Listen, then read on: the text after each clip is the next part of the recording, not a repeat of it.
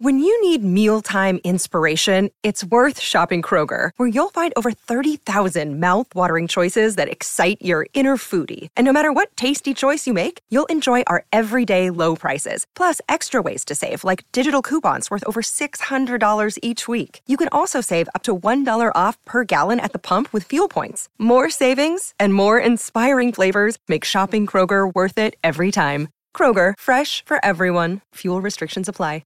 Another day is here, and you're ready for it. What to wear? Check. Breakfast, lunch, and dinner? Check. Planning for what's next and how to save for it? That's where Bank of America can help. For your financial to-dos, Bank of America has experts ready to help get you closer to your goals. Get started at one of our local financial centers or 24/7 in our mobile banking app. Find a location near you at bankofamerica.com/talktous. What would you like the power to do? Mobile banking requires downloading the app and is only available for select devices. Message and data rates may apply. Bank of America N.A., member FDIC.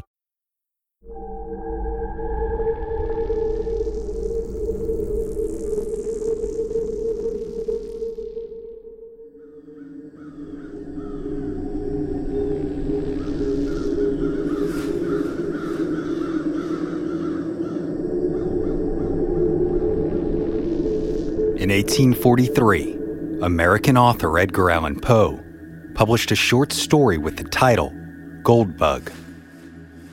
The tale, set in South Carolina, involved the discovery of a secret encoded message, or cipher, which claimed to lead to the hidden treasure of 17th century pirate Captain William Kidd.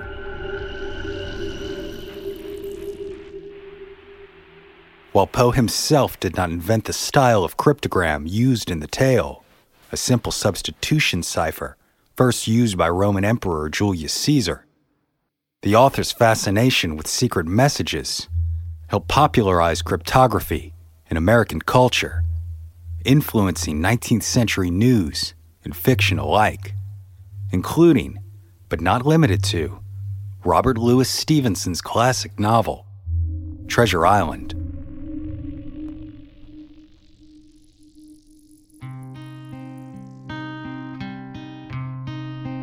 But while Poe's tale of hidden treasure was one of pure fiction, in 1885, a Lynchburg, Virginia book publisher offered one that it claimed was in fact real, releasing a small pamphlet of encrypted messages stating that once decoded would lead an individual to the whereabouts of a tantalizingly large treasure buried somewhere in Bedford County that included thousands of pounds of gold, silver, and jewels.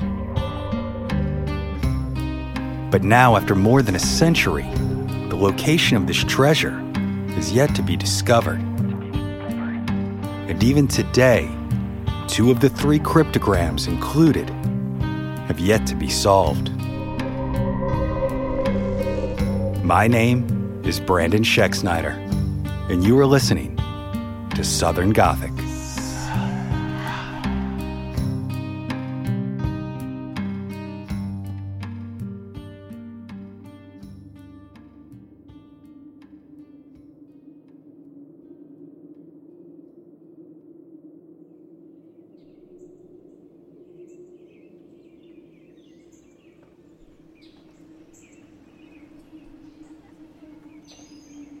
In 1885, the Lynchburg, Virginian Book and Job Print Office published a small pamphlet with the somewhat long-winded title, The Beale Papers, containing authentic statements regarding the treasure buried in 1819 and 1821 near Buford's in Bedford County, Virginia, and which has never been recovered. For the hefty fee of 50 cents, one could purchase this 23-page document, which not only told the story of a large hidden treasure of gold, silver, and jewels, but also contained 3 secret ciphers that would allegedly lead an individual to the treasure's whereabouts. According to the Beale Papers, as the pamphlet was known, the ciphers originated with a man named Thomas J. Beale. Beale arrived in Lynchburg, Virginia, sometime in January of 1820, checking into the Washington Hotel. Robert Morris, The innkeeper of the establishment described the man as, quote, about 6 feet in height, with jet black eyes and hair of the same color, worn longer than was the style at that time. His form was symmetrical and gave evidence of unusual strength and activity, but his distinguishing feature was a dark and swarthy complexion.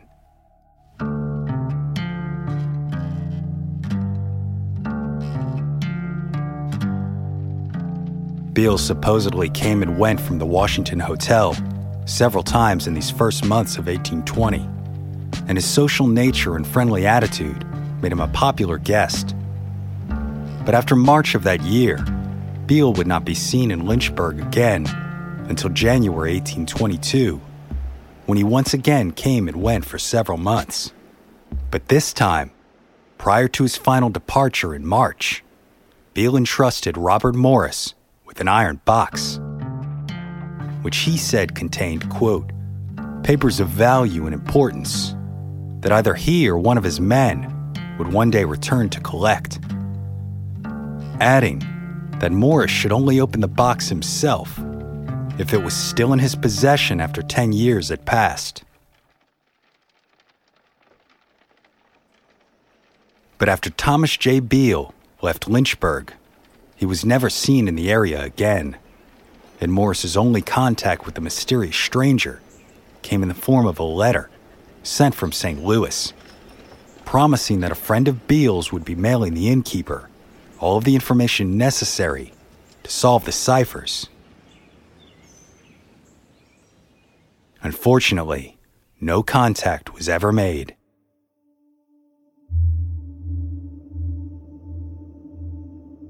"10 years passed, and still the ciphers remained in the care of Morris, who chose not to open the box until 1845, 23 years after receiving it.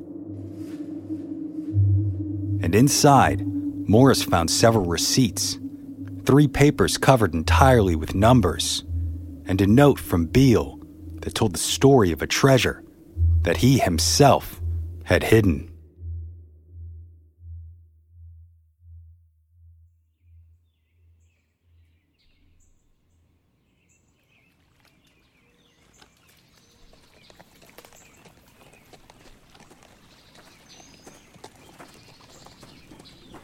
In early April 1817, Thomas Beale and a group of 29 men departed on an adventure across America. The men traveled through the country's western plains, arriving in Santa Fe before deciding to head north in search of buffalo. But instead of buffalo, the explorers found something even more attractive. While camped in a small ravine, the group came across a cleft in the rocks, leading to a natural opening where they discovered, quote, something that had the appearance of gold. So the men went to work, and over the following 18 months, they removed thousands of pounds of precious metals from the mine.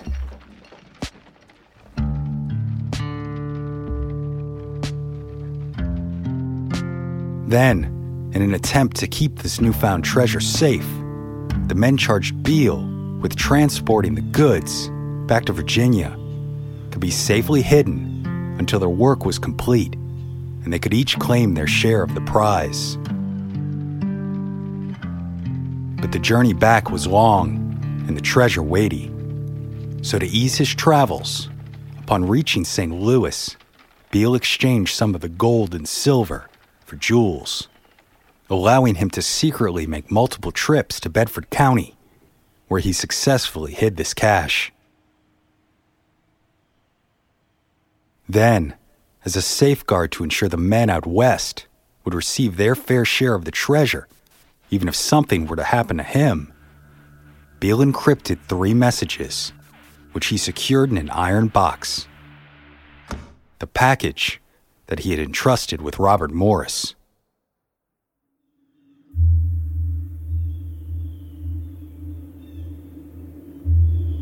When Robert Morris finally opened the box in 1845, he found Beale's ciphers But to him, they seemed to be nothing more than pages full of arbitrary numbers, labeled and identified as 1, 2, and 3.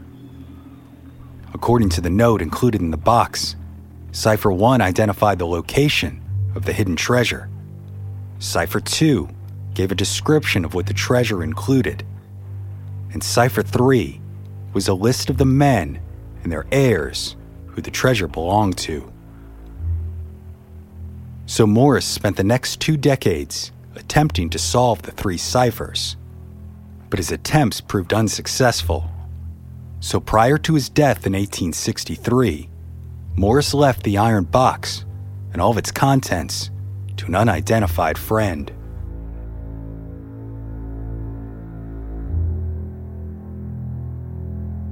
Fortunately, this still unknown friend succeeded where Morris had failed. Using a published version of the United States Declaration of Independence as a key, the man managed to decrypt Beale's second cipher, a modified version of a book cipher, where the number on the note represented the location of a word in the key. For example, if the number in the cipher is 3, you would select the third word of the key.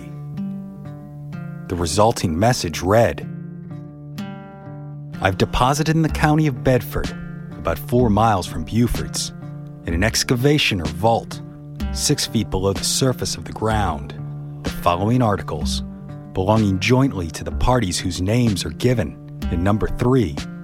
The first deposit consisted of 1,014 pounds of gold and 3,812 pounds of silver, deposited November 1819.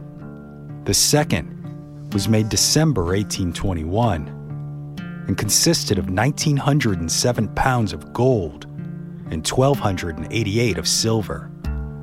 Also jewels obtained in St. Louis and exchanged to save transportation and valued at $13,000. The above is securely packed in iron pots with iron covers.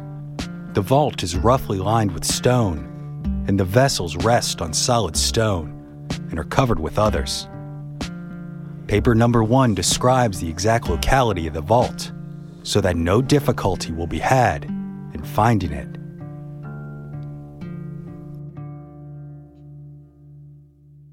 Unfortunately, Beale's cipher describing that exact location could not be solved, so the unknown man passed the encryptions along to yet another friend, James B. Ward. And it was Ward who published them in 1885 as the infamous pamphlet titled The Beale Papers.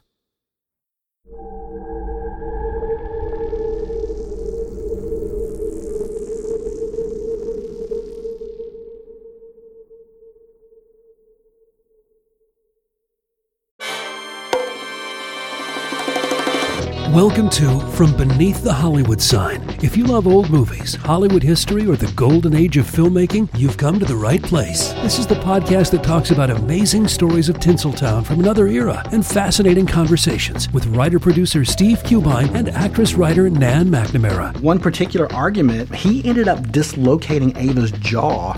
Ava, she was such a tough cookie. Rather than cry or scream or anything like that, Or call the police. She should have, exactly. What does she do? She takes an ashtray and she knocks him over the head and knocks him unconscious. That's how she fought back. She didn't know what to do, so she called Louis B. Mayer. "I think I've killed Howard Hughes. What do I do?" Revisit a time when the pictures were still big and everyone was ready for their close-up. When you want Tyrone Power instead of Tom Hardy, Jennifer Jones instead of Jennifer Lawrence, or Robert Mitchum rather than Robert Pattinson, then From Beneath the Hollywood Sign is the gin joint for you.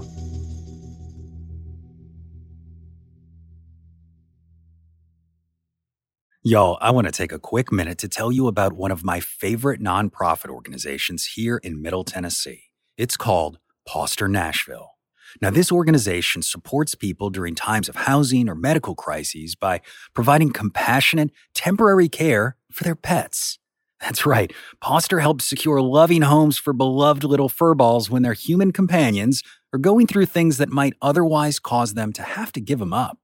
But since Poster began back in 2020, they've been able to reunite nearly 250 pets with their loving pet parents after they were able to secure housing, keeping families together through tough times. Of course, y'all, I have to say from personal experience, it's been an awesome program to be around. My kids and I have been fortunate enough to hang out with some of the pups, and trust me, what Poster is doing through a devoted network of volunteers is absolutely heartwarming. So if you'd like to help, Poster is in the middle of their annual fundraiser right now, trying to hit a goal of $20,000, and it would mean the world to me if you'd consider helping us get there. All you got to do is visit southerngothicmedia.com/bark. That's right, southerngothicmedia.com/bark.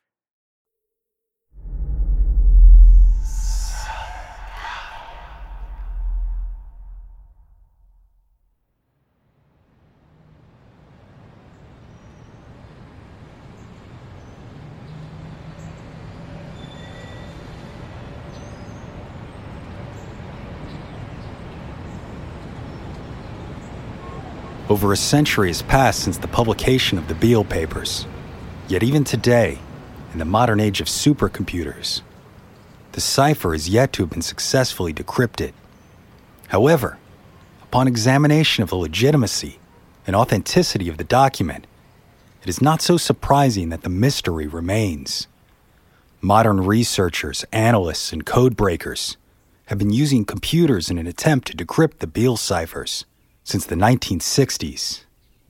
But in spite of their inability to decrypt the code, what they have instead uncovered is that the ciphers do not appear to have the characteristics typically associated with properly encoded encryptions.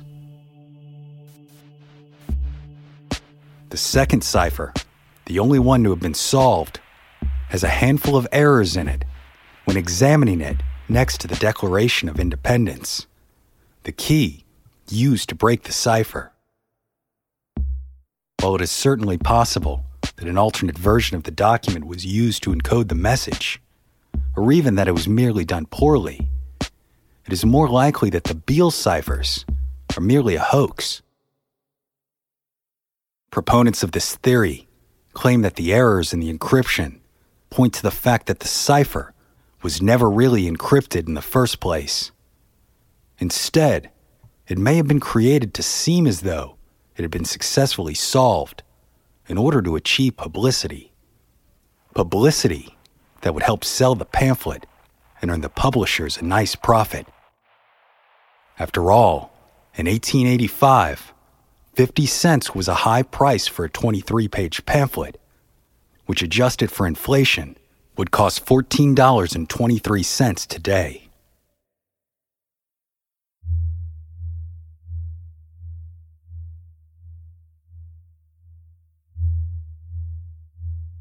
Numerous other factors also cast doubt on the document's legitimacy.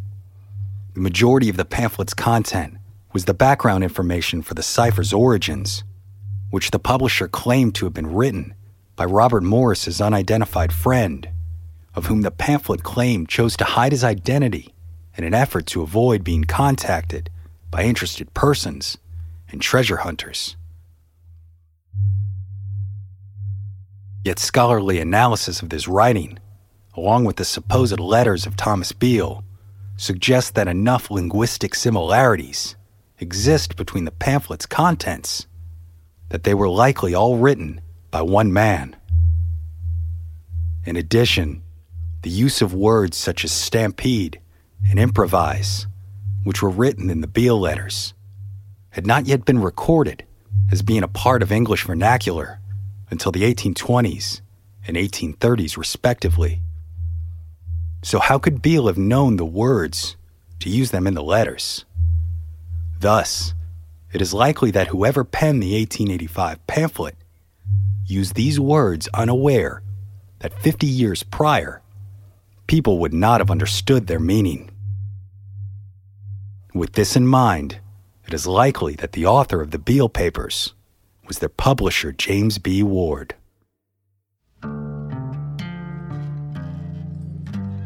Historically, there's very little information on Ward. He's almost untraceable in the historical record of Virginia, with the single exception being a man of the same name who owned the home in which Sarah Morris, the wife of innkeeper Robert Morris, died in 1863. That same year, this James Ward is also recorded as becoming a master mason in the Freemasons. As for the mysterious Thomas J. Beale, there is much doubt as to whether there ever actually was a man by this name residing in Virginia, as records identifying someone by his name in the area are almost untraceable. The most intriguing option is found in the 1820 census, which recorded a Captain Thomas Beale, who was originally from Botetourt County, Virginia, not far from Bedford County, where the treasure is believed to have been buried. Another interesting link with this Captain Beale is that he served in the 1815 Battle of New Orleans. Interestingly, there's a connection between the vernacular of New Orleans during this time and the language used in the Beale letters. While the words stampede and improvise were not yet used in English, they were of Spanish and French origin, respectively, and had both been recorded and known to have been used in New Orleans during French and Spanish rule. It could therefore be entirely possible that someone writing in English in the 1820s could reasonably have been exposed to include words that were not yet commonplace in the rest of the country. One other notable record of a Thomas Beale, although with an alternate spelling, can be found in the 1820 customer lists of the St. Louis Post Department. According to the Beale papers, the gentleman passed through St. Louis several times as he traveled to and from Virginia, and is said to have traded gold for jewels there, as well as sent Robert Morris his final correspondence in 1822.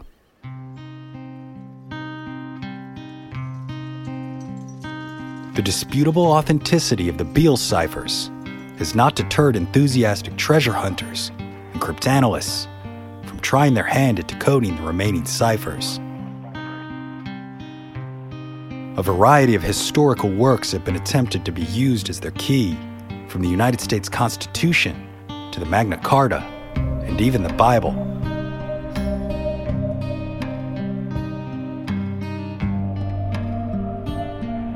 But the mystery remains, and so far, in spite of 2 centuries of searching for Thomas Beale's elusive treasure, no sign of a grand stash of gold, silver, and jewels have ever been found.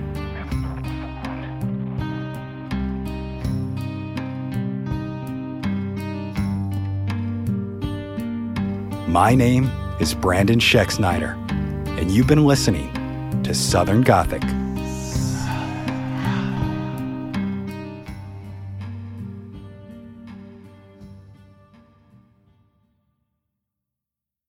Southern Gothic is an independently produced podcast created by siblings Brianne and Brandon Schexnayder with the support of listeners like you. If you enjoyed this podcast and would like to receive even more content, including ad-free episodes, head over to our Patreon page today. The link is in the show notes. Lucky Little Shacks. Hello, my name is Matt, host of the Pirate History Podcast. Pirates rank among the most mythologized and romanticized of all historical figures. It can become easy to forget that pirates were real people that had real-world concerns. If you like tales of high-seas adventure, daring do, and also want to learn more about who Blackbeard supported to be king, you can learn more about all of that at the Pirate History Podcast. Have you ever wondered who the Mary was from Bloody Mary? If the Loch Ness Monster was real, or if Ouija boards actually worked?